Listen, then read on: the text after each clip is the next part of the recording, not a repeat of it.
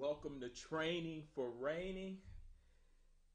I'm so glad that you're joining us today. I'm looking forward to going through chapters 21 and 22 today. We're almost through the entire book of Matthew, and I'm so excited. I want to thank each of you who have had the opportunity to tune in, and I'm believing God that we would get some dedicated and faithful students so that we can move forward and really accomplish everything I believe God wants us to accomplish during this time together. So my name is Dr. Eric Lee Brown. I am the lead pastor at Greater Works Ministries in Detroit, Michigan. So if you're in our Detroit area, make sure you come and check us out on Wyoming and 6 Mile. And I guarantee you will be blessed. You will experience His presence. And you might even get a word from the Lord as you enter into the house of the Lord with the saints of God. So let's get started, but let's go ahead and pray before we get started. Then we're going to dive right into the Word of God.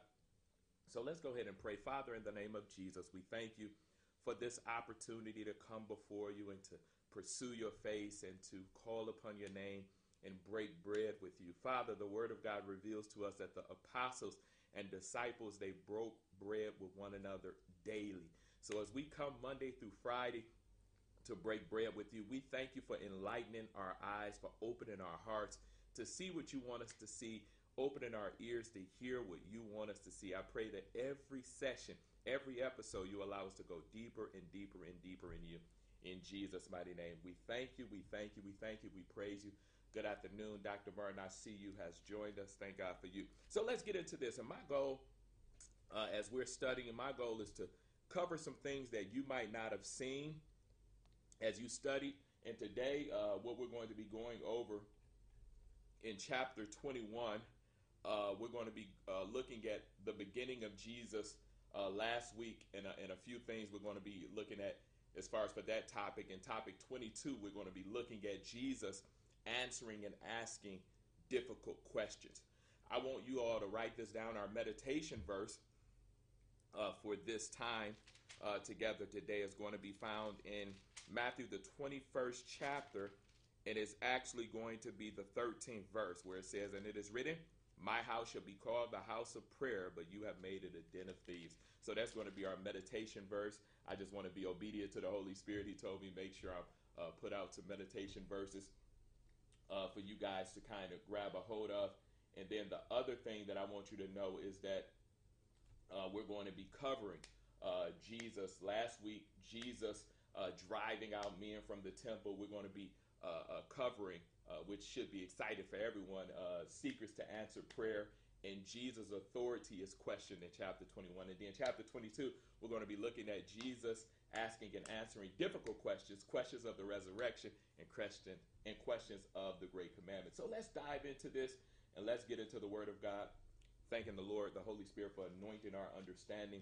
So let's go to chapter 21, and we're going to be reading verses 1 through 11 to start out. So chapter 21, 1 through 11, it says, "And when they drew nigh unto Jerusalem, and were come to Bethpage, unto the Mount of Olives, then sent Jesus two disciples, saying unto them, Go into the village over against you, and straightway ye shall find an ass tied, and a colt with her. Loose them, and bring them unto me. And if any man say aught unto you, ye shall say, The Lord have need of them. And straightway he will send them. All this was done that it might be fulfilled, which was spoken by the prophet, saying, Tell ye the daughters of Zion, Behold, thy king cometh unto thee meek, and sitting upon an ass, and a colt, the foal of an ass. And the disciples went and did as Jesus commanded them, and brought the ass and the colt, and put on them their clothes, and they set him therein. And a very great multitude spread their garments in the way. Others cut down branches from the trees, and strawed them in the way. And the multitudes that went before and that followed cried, saying, Hosanna to the Son of David. Blessed is he that cometh in the name of the Lord. Hosanna in the highest. And when he was come into Jerusalem, all the city was moved, saying, Who is this? And the multitude said, This is Jesus, the prophet of Nazareth. Nazareth. So we see here that Jesus no longer was going about his ministry being secret. Remember, I told you this is his last week before he is crucified, and they're in Passover. And the theologian Carson said Jesus knew that the religious leaders were going to arrest him and condemn him and mock him and scourge him and deliver him to the Romans for crucifixion. Yet he had the courage to not only enter Jerusalem, but to enter in as public a way as possible. This contrasts to his previous patterns to suppressing publicity. So we see here now Jesus is at the point where he's ready to be offered up. He's already released everything that he felt that the Father sent him to release. He's already said everything. Now is his time to present himself and to reveal who he is to the world. And he goes in and he's confident, and he goes in and the Bible reveals to us in this portion that he rode on a coat. And this is very important because it fulfilled a prophecy. So Jesus rode on the coat and brought his mother. So this is very powerful as we look into this, him riding on a coat that was never broken in. A lot of times it's very hard for you to ride on a coat that has not been broken in.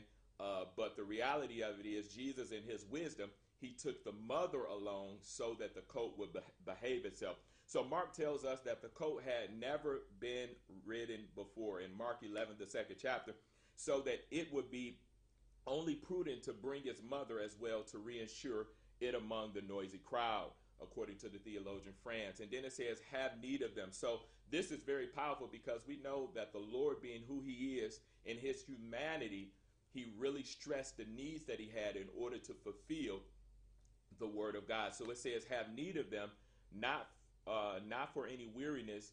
He who had traveled on foot from Galilee to Bethany. So he traveled on foot before, but he had need of them because of prophecy. So he could have gone the other 2 miles, but that he might enter into Jerusalem as was prophesied. And I want you to write this down of him in Zechariah, the 9th chapter, the 9th verse. It says, rejoice greatly, O daughter of Zion. Shout, O daughter of Jerusalem. Behold, thy king cometh unto thee. He is just and having salvation, lowly and riding upon an ass, and upon a coat, the foal of an ass. So here, what we need to really recognize is that Jesus was doing everything he did in order to fulfill prophecy. This is his last week, and he had to get an ass because of the reality he needed it to ride him into the city. So all this was done that it might be fulfilled, which was spoken by the prophet. So here Jesus deliberately worked to fulfill prophecy, especially the prophecy of Daniel's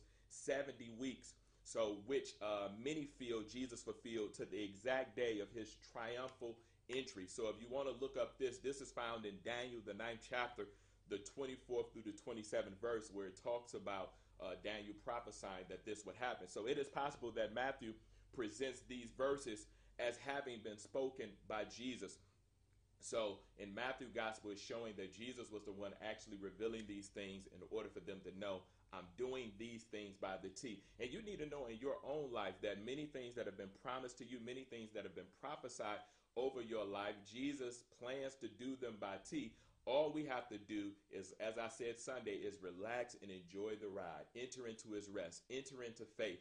There's so many things in this world that tries on a regular basis to get us into doubt, to get us into fear. Just think about it. The headlines for the news that you might have read yesterday, or a friend might have told you something the other day. Just think about it, how that shifted your lifestyle or brought you into a place of maybe doubt or fear. But just think about the good news. What I love about the good news is because it's constantly trying to push us into faith. It's constantly trying to push us into a place where we rely more on the Lord. It's constantly trying to push us into a place where we depend more on the Lord. And I want to encourage you, when you find your life being pushed by fear, being pushed by anxiety, being pushed by these different things, just think about, why am I letting these things push me? What is the root cause of me allowing fear or anxiety to push me? Am I afraid to die? If I'm afraid to die, or if I'm afraid to get sick, or whatever the case may be, I have to recognize that I have a Savior that is able to bring me out of anything that fear might try to hold me into. And that's why the Bible tells us God has not given us the spirit of fear, but of power and of love and of a sound mind. God wants us to know that that spirit has not come from us, and for us to be driven and motivated by love, which in exchange bring about faith. So we see as we're studying this that this entry into Jerusalem has been termed the triumph of Christ. It was indeed the triumph of humility over pride and worldly grandeur, of poverty over influence, and of meekness and gentleness over rage and malice. So we see that our King is humble, we see that our King is gentle, and that our King wanted to present himself to the world, not as somebody that's coming in there riding a horse where nobody can be acquainted with him. He wanted to come in on a coat so that people can recognize that I am touchable, that I have emotions, I have feelings as well, and I am humble, so you can come before me. So writing on a coat again, yet something that in Matthew Henry, he's a theologian, and he said, yet something that he had herein an eye to the custom in Israel for the judges to ride upon white asses, according to Judges, the 5th chapter, the 10th verse, and their sons on an ass coat. Judges, the 12th chapter, the 14th verse, it says, and Christ would thus enter, not as a conqueror, but as the judge of Israel, who for judgment came into the world. So many theologians have different thoughts about this, but the reality of it is that we have to see him as he is. He's a humble king. He's a gentle king. He's a kind king, and that's why we follow him. So let's go to the next scriptures. Let's go to verses 12, and let's look at verses 12 through 16. Good to see you this morning, Val. So verses 12, let's look at what it says. It says in verse 12, it says, and Jesus went into the temple of God and cast out all them that sold and bought in the temple. And look at what it says. It says, and overthrew the tables of the money changers. I love this about Jesus. And seats of them that sold doves, and said unto them, it is written, my house shall be called the house of prayer, but ye have made it a den of thieves. And the blind and the lame came to him in the temple, and he healed them. And when the chief priests and the scribes saw the wonderful things that he did, and the children crying in the temple and saying, Hosanna to the Son of David. I know that was a precious moment. They were sore displeased, and said unto him, hearest thou what these say? And Jesus said unto them, yea, have ye never read, out of the mouths of babes and sucklings thou hast perfected praise. So here we see that Jesus, what I love about our king is that he was very, very a strong man. You know, he wasn't a whip. So when he saw things that were out of order, he immediately attacked it. So we see that he drove out all those who bought and sold in the temple. And this seems distinct from the cleansing of the temple and the courts mentioned in John, the 2nd chapter, which he did in the beginning of his ministry, which happened toward the beginning of Jesus' earthly ministry. Yet the purpose was the same, to drive out the merchants who, in cooperation with the priests, cheated. Look at what they were doing. They were cheating visitors to Jerusalem by forcing them to purchase look at this, approved sacrificial animals and currencies at the high prices. So Barclay, another theologian, he notes, he said a pair of doves could cost as little as 4 pennies outside of the temple, and as much as 75 pennies inside the temple. This is almost 20 times more expensive. So they weren't just selling things in the temple that made Jesus upset, but they were selling things at so much of a higher price, letting the world know that they were there not to for the Passover, but they were there to earn money. And whenever you're trying to earn money at the expense of the things of God, Christ is not going to be happy with you. That's why even in the church today, we have to be very careful, you know, on how we're presenting the gospel. One of the apostles that I really love was the apostle Paul, because everywhere he went, he knew that the laborer is worthy of his hire, but everywhere he went, he made sure that he fit his own bill, so that the people of God can see the sincerity of his heart. And today I believe God is raising up a lot of men and women of God that will serve him without receiving, not because you shouldn't receive, but for the people to know they're doing it from a sincere heart. And the only reason why adjustments like that need to be made in the kingdom here and there is because some people are hirelings. Some people are coming into the body of Christ to do what these people did. They want to charge the people of God, and it's really not God who's leading them to charge, but it's their own greed. So Jesus clarifies as he goes in there. He said, listen, my house shall be called the house of prayer. And the merchants operated in the outer court of the temple. And I want you to take these notes down. The only area where Gentiles could come and pray was the outer courts. So these individuals are actually selling in the only area that the Gentiles can actually come and beseech the Father. And so, this really made Jesus upset because these individuals, if they wanted to pray or wanted to set an atmosphere for the Spirit of God to touch them or change their life, they couldn't do it because there were people selling and buying and trading in these areas. Therefore, this place of prayer was made into a marketplace and a dishonest one. Jesus called it a den of thieves. Now, Mark's record contains the more complete quotation of Jesus' reference to Isaiah, the 56th chapter, the 7th verse. It is not written, my house shall be called a house of prayer. Is it not written? This is what it was saying in Isaiah, the 56th chapter, the 7th verse. My house shall be called a house of prayer for all nations. So it always has been the Messiah Jesus' desire for all nations to be saved, for all nations to be healed, for all nations to be restored. It's good to see you joined us, Mother. And so what we have to know is that God was showing us here that we should never hinder even the illest of people or the weakest of men from entering into a place of prayer. We should always motivate and push and get out of the way of those who are trying to get to know the Father. So the point was that Isaiah prophesied that Jesus demanded that the temple be a place for all nations to pray. The activity of all those who bought and sold in the outer court made it impossible for any seeking Gentile to come and pray. So in that uproar, buying and selling and bargaining and auctioneering, prayer was impossible in this specific context. And then it says those who saw God's presence were being debarred from it from the very people of God's house, according to Barclay.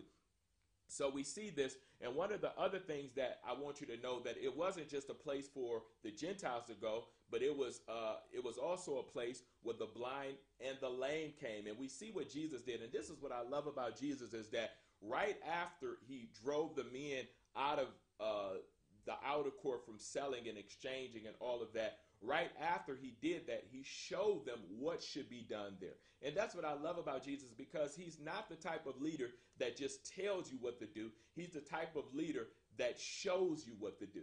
And that's why he's so precious to us, and we love him so, because he made it plain for us to see how to love. He made it plain for us to see how to forgive. He made it plain for us to see how to teach. Because he did it so greatly, it's easy for us to follow in his footsteps. So the blind and the lame, they were restricted to the courts of the Gentile.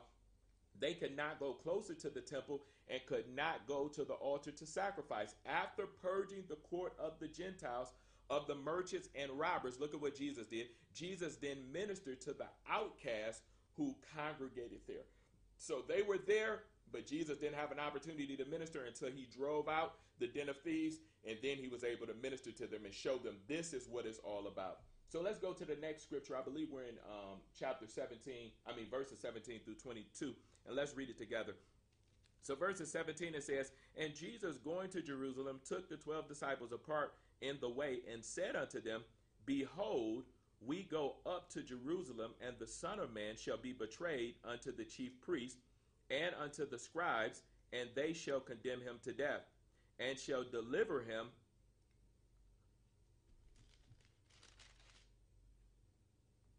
it says, and he left them and went out of the city of Bethany, and he lodged there. Now in the morning, as he returned into the city, he hungered.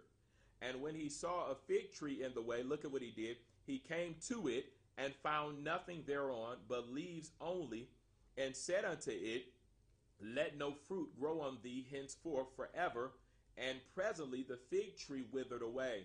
And when the disciples saw it, they marveled, saying, how soon is the fig tree withered away? Jesus answered and said unto them, verily I say unto you, if ye have faith and doubt not, ye shall not only do this which is done to the fig tree, but also if ye shall say unto this mountain, be thou removed, and be thou cast into the sea, it shall be done. And all things whatsoever ye shall ask in prayer, believing, ye shall receive. So this is very powerful. Jesus is really revealing here that, you have the power through faith to speak things into existence. So he's showing them that you have to know that I'm not just coming to show you what is possible with me or what I could do, but I'm coming to show you what is possible in your own life. So we see that Jesus, he revealed to them that, listen, you can do the same things I'm doing if you learn how to put your faith in me and doubt not. So it looks here, it says, at the Passover time, quarters could not easily be got in the city, but the house of Martha and Mary would be open to Jesus. So we see that Jesus left out of the city, and many theologians believe that he stayed at the house of Martha and Mary. And one of the things that it says, he was hungry. So many theologians believe that he left the house too early to be able to eat breakfast with them. So he was hungry, and when he saw the fig tree, he was like, great, I got some food, but the reality of it was that the fig tree didn't bear the fruit that it should have bear in its season. And that's why it's so important. We encourage, as pastors and leaders, individuals to pray. We encourage them to meditate. We encourage them to study the word of God. We encourage them to come to the house of God. We encourage them to fellowship and walk in love. And a lot of people think that we encourage them to do that just for them to do a religious activity. And some of them are not that blunt, but just to be doing something. But it's not for you just to be doing something. It's for you to bear fruit in your season. As Jesus is looking at your life, as the Father is looking into your life, he's looking for you to grow in love every season. He's looking for you to grow in faith every season. He's looking for you to grow in wisdom and knowledge every season. And if we're not growing, you have to understand that we're depleting. And he's looking for fruit. He's looking for us to be an extension of him in the earth realm. And if we're not growing, then in the seasons where he wants to send certain people into our life for us to pour into them, or for us to allow them to glean from us, then that's not going to take place. So he's going to have to find somebody else. And that's why he's so upset with this fig tree, because it should have had fruit in it. And what God is saying to us today is that don't allow there to be a season in your life where there should be fruits of forgiveness, where there should be fruits of peace and patience. There should be fruits of faith, and you're allowing your tree to be filled with anxiety still, or fear, or worry. You have to come to a place where you're willing to grow. And the only way you're going to grow is when you start acting on his word, when you start acting on what he's speaking to you, when you start acting on his love for you. And when you react or act on these things, then you're going to find yourself bearing fruit. And it's going to be a blessing, not just for you, but it's going to be a blessing to the individuals that God send to you in each season that he desires to send them to you.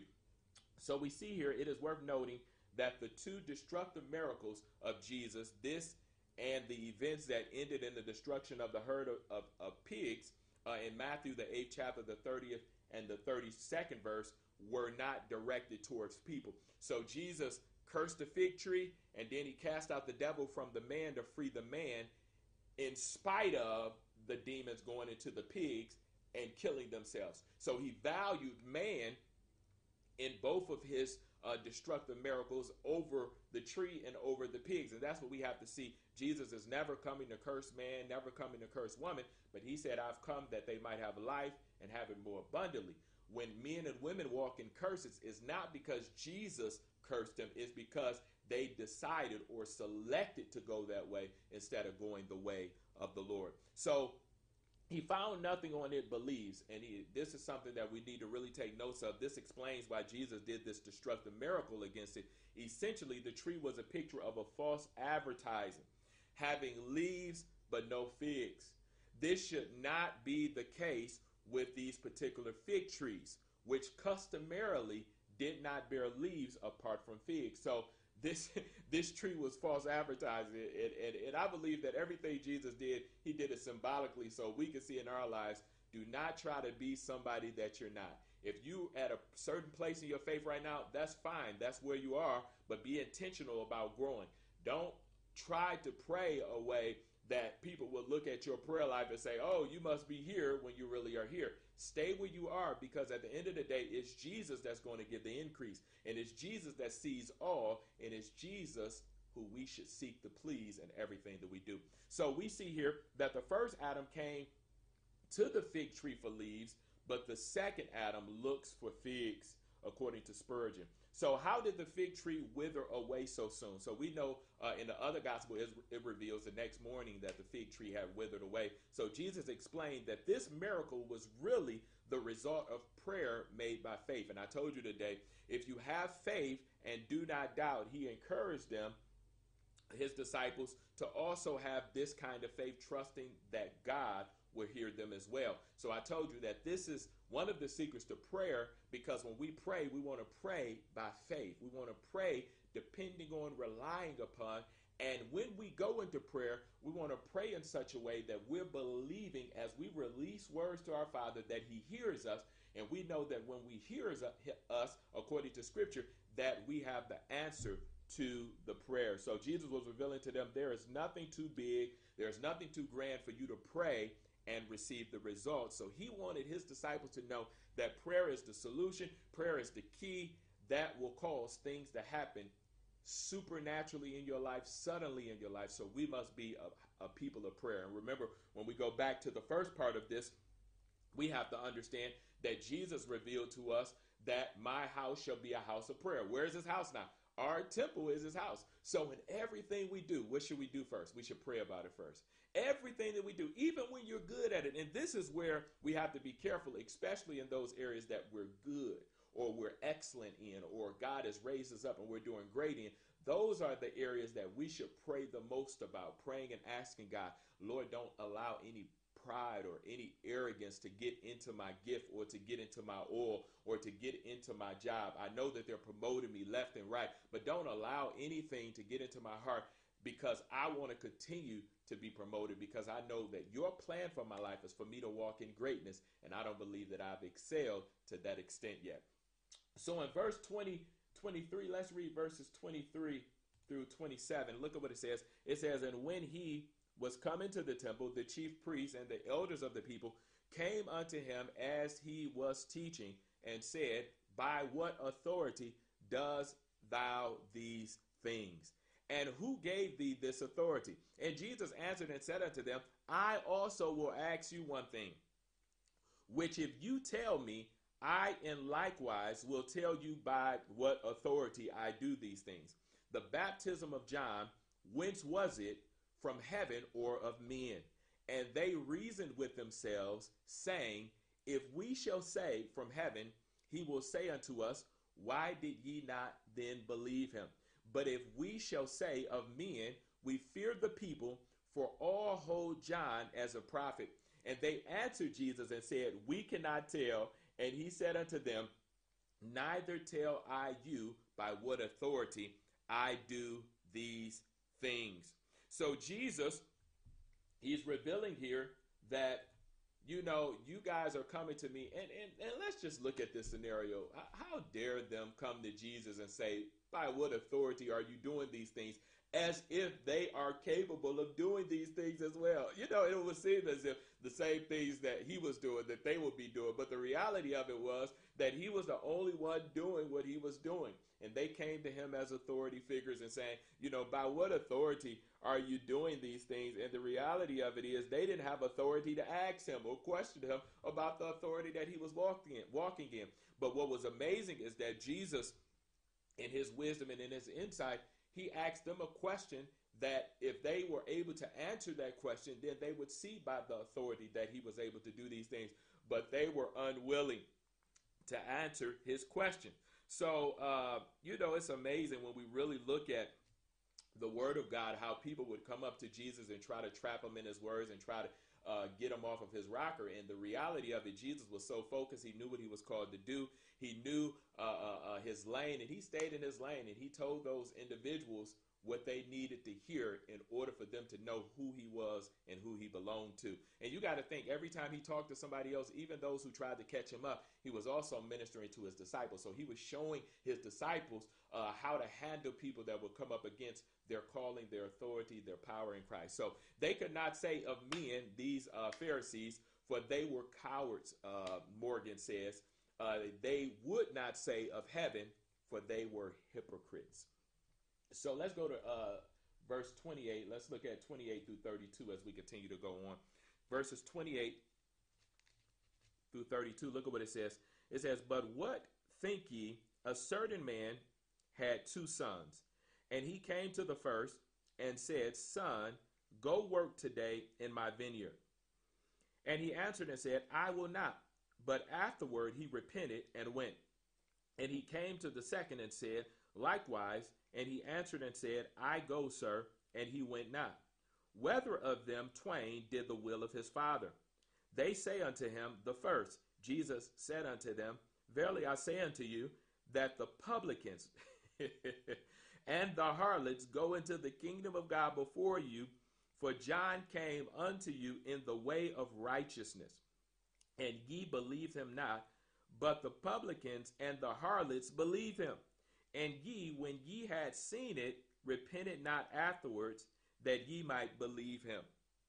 So Jesus is he's really getting after the Pharisees and the Sadducees, because he's letting them know this is going to happen.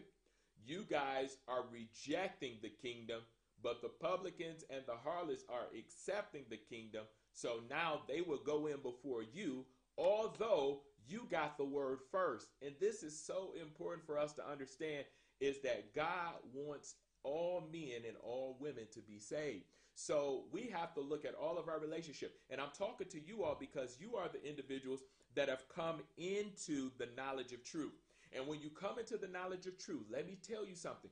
Every individual that has offended you, every individual that has done you wrong, every individual that has done anything bad against you, once you come into the knowledge of the truth, you have to understand that all of those individuals were influenced by the enemy. So Jesus never wants us to look at individuals and never forgive them, or look at what they did and say, oh, you were just out to get me, etc. When you come into the knowledge of the truth, you must change your lenses. You must change your glasses. You must change your view and your perspective on men and women. And anytime any one of them do anything negative towards you, offends you, speak ill will against you, you have to grab a hold of what they have done and look at it through God's perspective. And his perspective is, we do not wrestle with flesh and blood. So if you are offended with somebody and they came to offense, it was a spirit of offense that was either working in them or on them to bring you into offense, so that both of you can be in bondage. So the enemy, his target is always to use people, because he understands that God made people in his image and in his likeness. And if we don't let go of people or walk in the knowledge of truth pertaining to people, then we won't walk in the freedom that God has called us to walk in.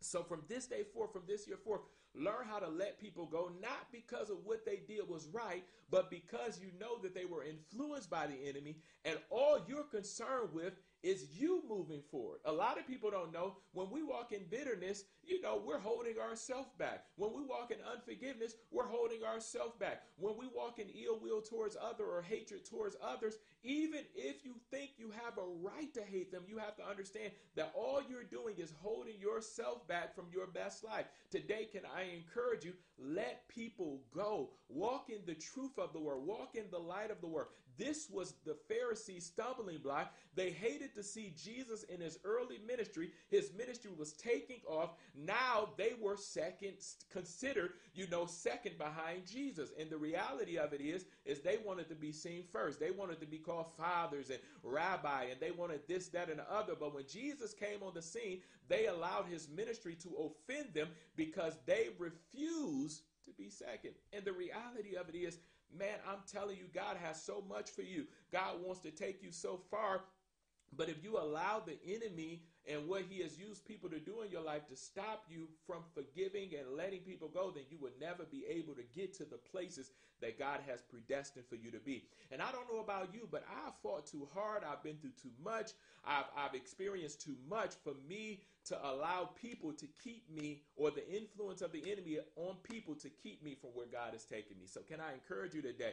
Don't be like the Pharisees. Don't be like the Sadducees who don't want to see people progress, who don't want to let people go, who don't want to see the ministry of Jesus thrive. Be like Jesus. Let him go so that you can go to the place of your resurrected life, of your more abundant life, in Jesus' name. So the Father spoke to the Son individually, and this is very important as well in this parable. He did not speak to the sons together.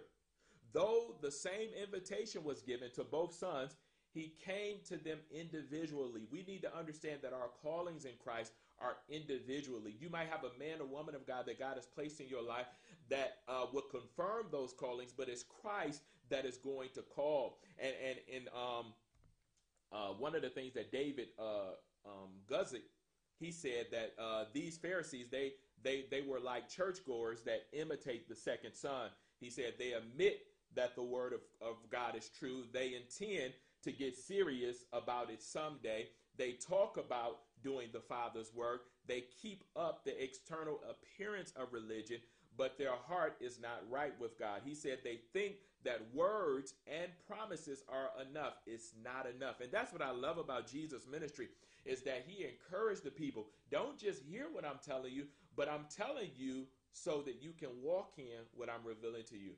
And one of the things about Jesus, we know, I believe it's in Matthew, the 4th chapter, where it says, man shall not live by bread alone, but man shall live by every word that proceedeth out of the mouth of the Father. So for us to really walk in everything that God has called us to, for us to obtain every promise that he has given us, we have to understand that we have to walk in what Jesus is saying. It's not enough for us to just to hear it, to have a good heart to do it. I mean, to say that we're going to do it one day, but the Bible reveals to us now faith. Today is the day that we should say, okay, Lord, I heard what you said. I just talked about letting people go. I'm going to let this one go. I'm going to let that one go. I'm going to forgive. And how many of y'all know, if you feel that you can't do it yourself because they did you so wrong, you could always pray a prayer like this: Father, with your help, I'm letting sister so-and-so go. With your help, I'm letting this brother go. With your help, I'm letting this sister go. And I'm making a decision to ask you to save them, to deliver them, to set them free, get them under the influence of the enemy, and allow them to be under your influence. So we see here in this parable that Jesus was revealing to them really a picture of themselves. And he wanted them to see that, you guys, at first, you came and you said that you would go, but you didn't go. You said that you would do the Father work, but you're not doing the Father work. You're doing your own work. So he's saying, but there are others, like the publicans and the sinners, the drug dealers, the backbiters, those individuals who are living different lifestyles. Those individuals at first said, we're not going to do it. And then when they saw the truth of the kingdom, they saw the revelation of the kingdom, they said, we will follow. And they actually did the work. So I'm believing God in this season that he will connect you and I only with individuals that are ready to rock and roll. I talked about it Sunday. I said, you can't go to war with everybody. You can't fight with everybody. But I believe in this season, God is sending some people that you are going to be able to fight with. Divine connections are coming into your life. And I'm excited about it, because when I'm speaking it over your life, it's coming right back into my life. And I'm receiving it as well in Jesus' mighty name. So let's continue to go on. We're going to go on to 21, the 21st chapter, verses through 46. Let's look at that. 39 first, and then we'll keep going. So it says here, another parable. There was a certain householder which planted a vineyard and hedged it round about, and digged a winepress in it, and built a tower, and let it out to an husbandman, and went into a far country. And when the time of the fruit drew near, he sent his servant to the husbandman, that they might receive the fruits of it. And the husbandman took his servant, and beat one, and killed another, and stoned another. Again he sent other servants more than the first, and they did unto them likewise. But last of all he sent unto them his son, his only begotten, saying, they will reverence my son. But when the husbandmen saw the son, they said among themselves, this is the heir, let us kill him, and let us seize on his inheritance. And they caught him out of the vineyard and slew him. My God.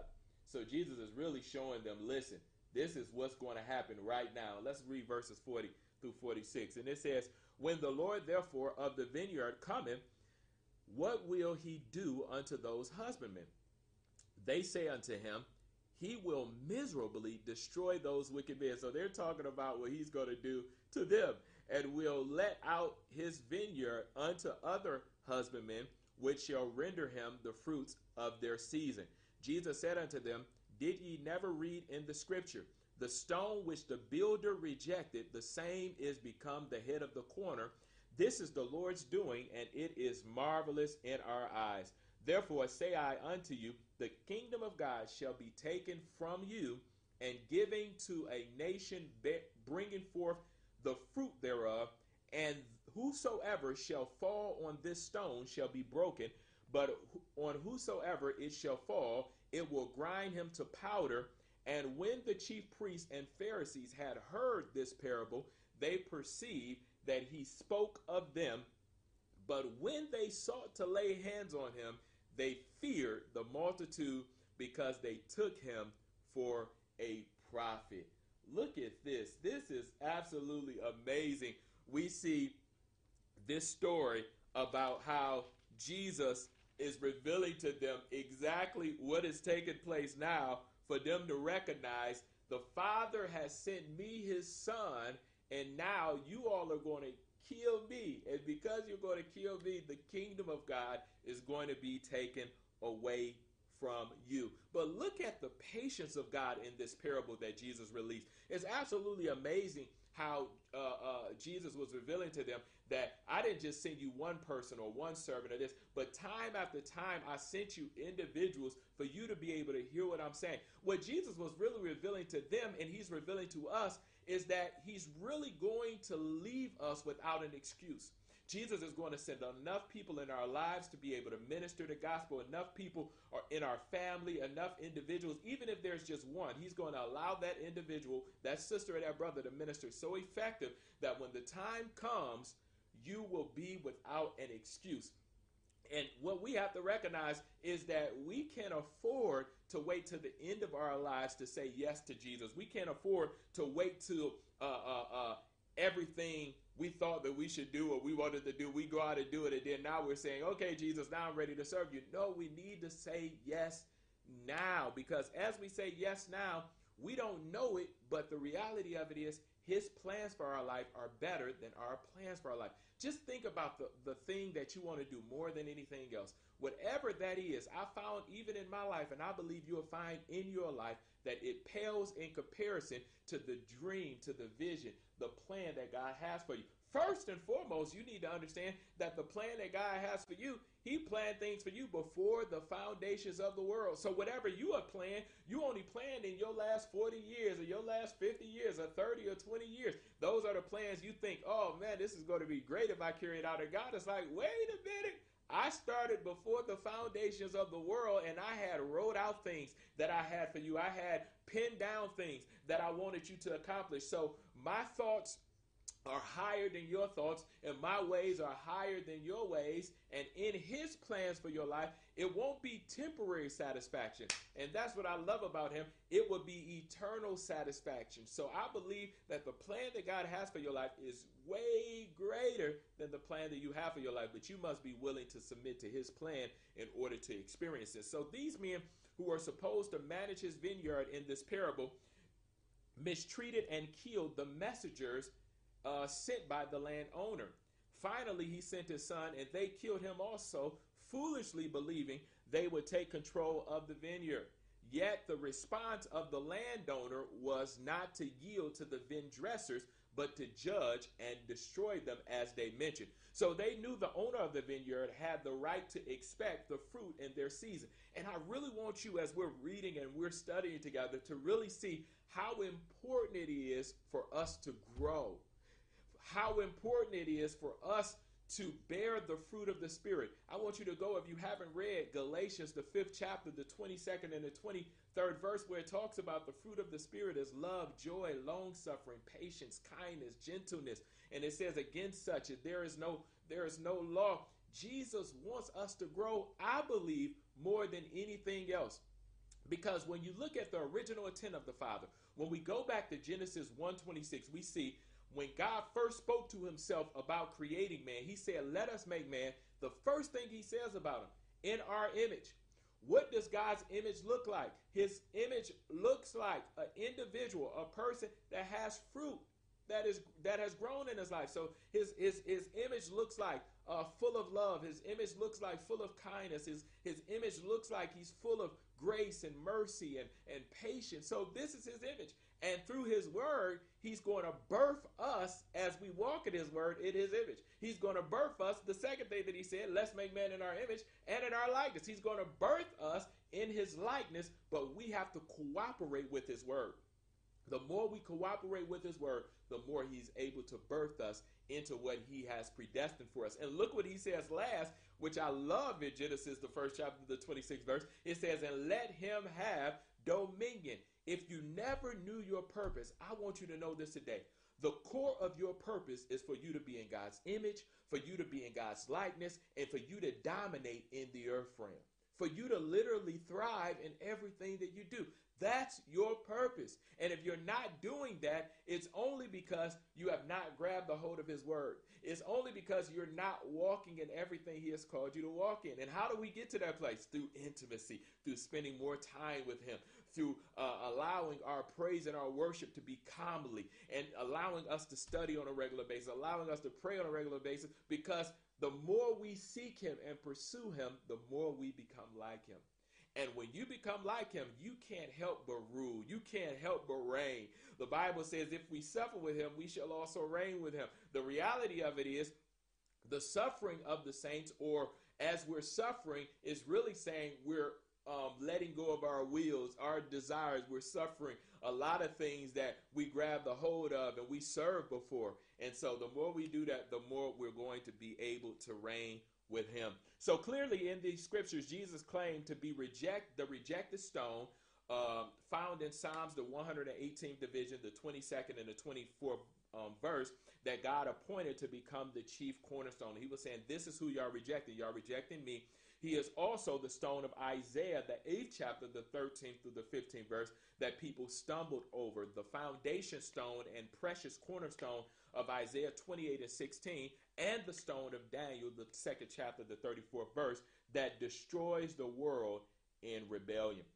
So we need to see that Jesus was really hoping that these individuals would grab a hold of what he was trying to tell them, that you guys are not bearing fruit.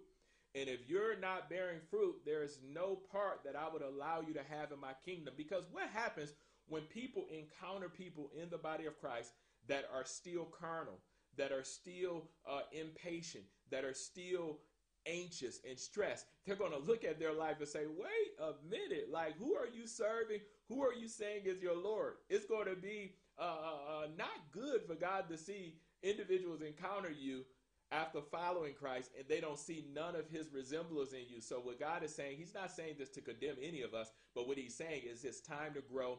It's time for us to bear fruit, so that when he sees us, he can send people to us for us to pour into them, and we can carry out the plan that he has for our life. Now let's go over to chapter 22, and let's start reading through chapter 22 with this last 10 minutes.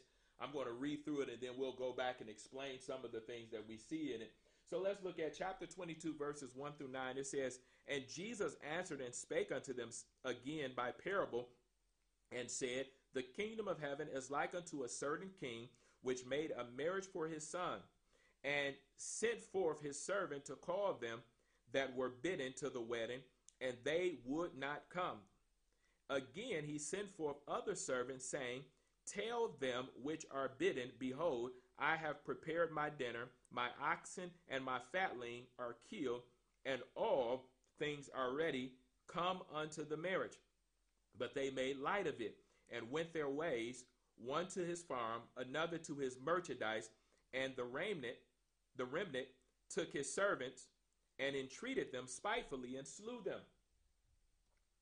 But the king heard thereof, he was wroth, And he sent forth his armies and destroyed those murderers and burned up their cities. Then said he to his servants, the wedding is ready, but they which were bidden were not worthy. The wedding was ready, but they which were bidden were not worthy. Let's keep going and let's read the rest of these verses here. Look at what it says. Verses 22, the 9th verse, it says, Go ye therefore into the highway, and as many as ye shall find, bid to the marriage. So those servants went out into the highway and gathered together all as many as they found, both bad and good, and the wedding was furnished with guests. And when the king came in to see the guests, look at what happened. He saw there a man which had not on a wedding garment. So he wasn't even dressed. And he said unto him, Friend, how camest thou in hither, not having a wedding garment? And he was speechless. Then said the king to the servant, Bind him in hand and foot, and take him away, and cast him into outer darkness. There shall be weeping and gnashing of teeth, for many are called, look at this, but few are chosen. So we see here that Jesus is revealing to them how important it is for us to be ready when it's time for us to enter into the wedding feast. And this is a symbol of us entering into eternal life. We must be ready. And the only way we're going to get ready is if we discipline ourselves and take out time to study the word, is if we discipline ourselves and take out time to pray, is if we discipline ourselves to take out time to seek the Lord and act on what he is telling us. One of the things that I really love about our Father is that he never pushes us or try to make us do things that we're not ready to do. That's one of the things I love more than anything as I've been walking with him. He's not like man that tries to push us into things that we're not ready to walk into, but he's patient with us. He's kind. He's gentle with us. And he knows right now that even during this time of pandemic, he knows right now that your faith might not be where it should be, but he wants you to know that as you keep listening to me, daughter, as you keep hearing my voice, son, don't turn away where you're hearing, because the next time a pandemic hit or the next time something drastic happened in your community or in your nation, you're going to be able to take it a lot better than you took this one. And that's what God is looking for. He's not looking to push us into anything. He's looking for us to grow from where we are so that the next test that comes, the next trial that comes, the next sickness that tries to enter your body, you would deal with it with more faith than you had before. Now, mind you, we don't need a whole lot of faith. Really what we need to do is expel the doubt, is expel the fear, is expel the anxiety. And the more we expel those things, when we turn on our light, the more we can walk in the faith that he has given us. But I want to encourage you today that God is patient with you. Don't look down on yourself. You know, the Bible says in Romans 8:1, it says, there is now no condemnation to them that be in Christ, to them that walk after the Spirit and not after the flesh. All you have to do on a regular basis is strive to walk after the Spirit, and you don't have to worry about the enemy coming to condemn you, telling you you're a person of fear or you're a person of lust or perversion. You can walk in freedom today as you grab a hold of what God has said about you. And God does only have good things to say about you. That's what's amazing about God. You know, he doesn't have nothing but good things to say about any of us. So we need to rejoice in that reality. So let's go forth. Let's read 15 through 22 together. Look at what it says. It says, Then went the Pharisees and took counsel how they might entangle him in his talk. And they sent out unto him their disciples with the Herodians, saying, Master, we know that thou art true and teachest the way of God in truth. Neither carest thou for any man, for thou regardest not the person of men. Tell us therefore, what thinkest thou? Is it lawful to give tribute unto Caesar or not? But Jesus perceived their wickedness, and said, Why tempt ye me, ye hypocrites? Show me the tribute money. And they brought unto him a penny. And he said unto them, Whose is this image and prescription? They said unto him, Caesar's. Then said he unto them, Render therefore unto Caesar the things which are Caesar's, and unto God the things that are God's. When they had heard these words, they marveled and left him and went their way. So here we see that these wicked rulers, they're trying to catch Jesus up any way, anyhow, but they don't recognize how can you catch up Jesus when he is all knowing, all seeing, and all powerful. So they're trying to trick him into something. And through their trickery, they find out who they're really dealing with. They're dealing with not just a man that's wise, but wisdom is his. It belongs to him. You know, the Bible says the beginning of knowledge in Proverbs is the fear of the Lord, or the beginning of wisdom is the fear of the Lord. So this was very amazing how Jesus had their jaws dropping when they came to put him in the corner. They ended up being in the corner. And what we must understand that as we follow Jesus, we're going to be able to put men and women in corners that try to come in opposition against the work of God in our life, because we're not walking in man's wisdom. We're walking in godly wisdom. Look at what David said in the Psalms. He said, I've been young, and now that I'm old, I've never seen the righteous forsaken. David said, as long as people follow the ways of God, as long as people follow his instruction, I've never seen those individuals forsaken. What was David saying? David was telling us and encouraging us through his lifestyle that God is an on-time God. I don't know who you are. I don't know who needs to hear this, but whatever you're dealing with today, you need to know that the God we serve, he may not come when you want him, but he'll be there right on time. I remember years ago when I didn't have a place to stay, and I looked up and I prayed. This is not a fairy tale. This is a true story. I looked up and I prayed. I didn't have anywhere to stay. I said, Lord, where am I going to stay at now? I don't have anywhere to stay. I got to get out of this house that I've been living in with my cousin. Where am I going to move to? I'm telling you the truth. The next day I got a phone call. Somebody called me and said, Eric, do you still need a place to stay? There is somebody that wants you to house sit in their house and only pay utilities and only pay the water bill. You can't tell me what my God is able to do. Do you know, while I was getting my undergrad in accounting, I stayed in that house that I was supposed to be house sitting in for as long as 3 years. God covered me because I decided to do things his way. I don't know who I'm talking to today, but you need to recognize that God is able to make ways out of no way for you and your family. All you have to do is be determined to do things his way. All you have to do is align with him. We just finished a series at Greater Works, and it was entitled Get in the Backseat. And all that series was about is what I believe God is saying to us from heaven today is we have to let go of control of our life, let go of control of our marriages, let go of control of our families, and give God total control. And he's going to lead us and he's going to guide us. According to Proverbs, it says that if we acknowledge him in all of our ways, he's going to direct our path. So let's go to the next few scriptures as we look into this 23rd through the 33rd, and then we have a few more scriptures, and we're going to close out. So it says, the same day came to him the Sadducees, which say that there is no resurrection, and asked him, saying, Master, Moses said, if a man die having no children, his brother shall marry his wife, and raise up seed unto his brother.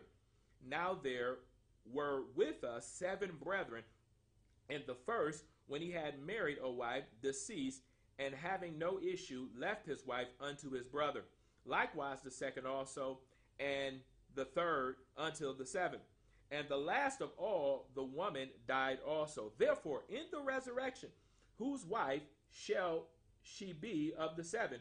For they all had her. Jesus answered and said unto them, Ye do err, not knowing the scripture, nor the power of God. For in the resurrection they neither marry, nor are given in marriage, but as the angels of God in heaven. But as touching the resurrection of the dead, have ye not read that which was spoken unto you by God, saying, I am the God of Abraham, and the God of Isaac, and the God of Jacob. God is not the God of the dead, but of the living. And when the multitudes heard this, they were astonished at his doctrine. So here Jesus is revealing to them that when you are resurrected, when you come into eternal life, you're neither are married or are giving in marriage. So these individuals, theology told them that they the resurrection wasn't true because they felt that if this person is married. And what I love about what we're seeing in the Word of God, how this can apply to our life, is that we see that there is no dumb questions that we can ask the Savior. This question to many people, the Pharisees and different other people, were probably like, come on, are you guys serious? And the reality of it is that whatever you desire to know or do not have clarity about in your faith, God wants to give you clarity, because without clarity and understanding, we can't really walk in faith. The only way we can walk in faith is through knowing. And when we know, we're able to act on what we know. If we're not sure, then we can't act on it. So whatever questions you have, I'm telling you, we have the type of Savior, we have the type of God that is willing to hear you out and help you gain clarity and understanding, because he desires more than anything for you to walk in understanding and for you to walk in truth. And so he's willing to give you clarity. Let's go to Matthew, the 34th chapter, the 40th verse. Look at what it says. It says, but when the Pharisees had heard that he had put the Sadducees to silence, they were gathered together. So they going back and forth trying to catch Jesus up. And look at what it says. It says, then one of them, which was a lawyer, asked him a question, tempting him and saying, Master, which is the great commandment in the law? Jesus said unto him, Thou shalt love the Lord thy God with all thy heart, and with all thy soul, and with all thy mind. This is the first and great commandment. And the second is like unto it, Thou shalt love thy neighbor as thyself. On these two commandments hang all the law and the prophets. So Jesus is revealing to them now, he's revealing to them the greatest commandment of all, that we should love God with all of our heart, our minds, our souls, our strength. And as he's revealing this to them, I know he's taking great pleasure in it, because he came that he might raise up a people or disciple a people that will be on fire for the Lord. Let's look at what happened in these last few scriptures as we close out. In verse 41, it says, while the Pharisees were gathered together, Jesus asked them, saying, What think ye of Christ? Whose son is he? Now Jesus is doing the asking of the questions. They say unto him, the son of David. He said unto them, How then doth David in spirit call him Lord, saying, The Lord saith unto my Lord, Sit thou on my right hand, till I make thine enemies thy footstool. If David then call him Lord, how is he his son? And no man was able to answer him a word, neither durst any man from that day forth ask him any more questions. So as we conclude, we see here that Jesus allowed the Pharisees and the Sadducees to ask him questions, and then when he answered their questions, they marveled. And then he got to a place where he said, now let me ask you a question. And then when he asked them a question, they couldn't answer it. And the word of God says from that day forth, they didn't ask him any more questions. I'm here to tell you that the God that you're walking with is all wisdom. He's waiting on you to inquire of him, to ask him questions, even things that might seem as if you shouldn't ask him. And this is how we apply this to our life, that there is nothing that God is not willing to hear from us, and there is nothing that he is not willing to answer us if we come before him with sincere hearts. What's amazing about these individuals, that they didn't really come before him even with sincere hearts. They didn't even come before him with faith. They came to catch him up, but he loved man enough to still answer, because he knew that somebody would be able to gain and grow and become fruitful based on even individuals that come to the Lord and come to him in the wrong way. So I hope you have enjoyed your time here with us today. I love you all. Always remember, you can walk in greatness. Tomorrow we'll be right here training for reigning at 12 noon, and we'll be starting chapters 23 and 24. If I can, I'm going to squeeze in 25 so that we can conclude the book of Matthew. I'm excited about what God is saying, and I want you to tell a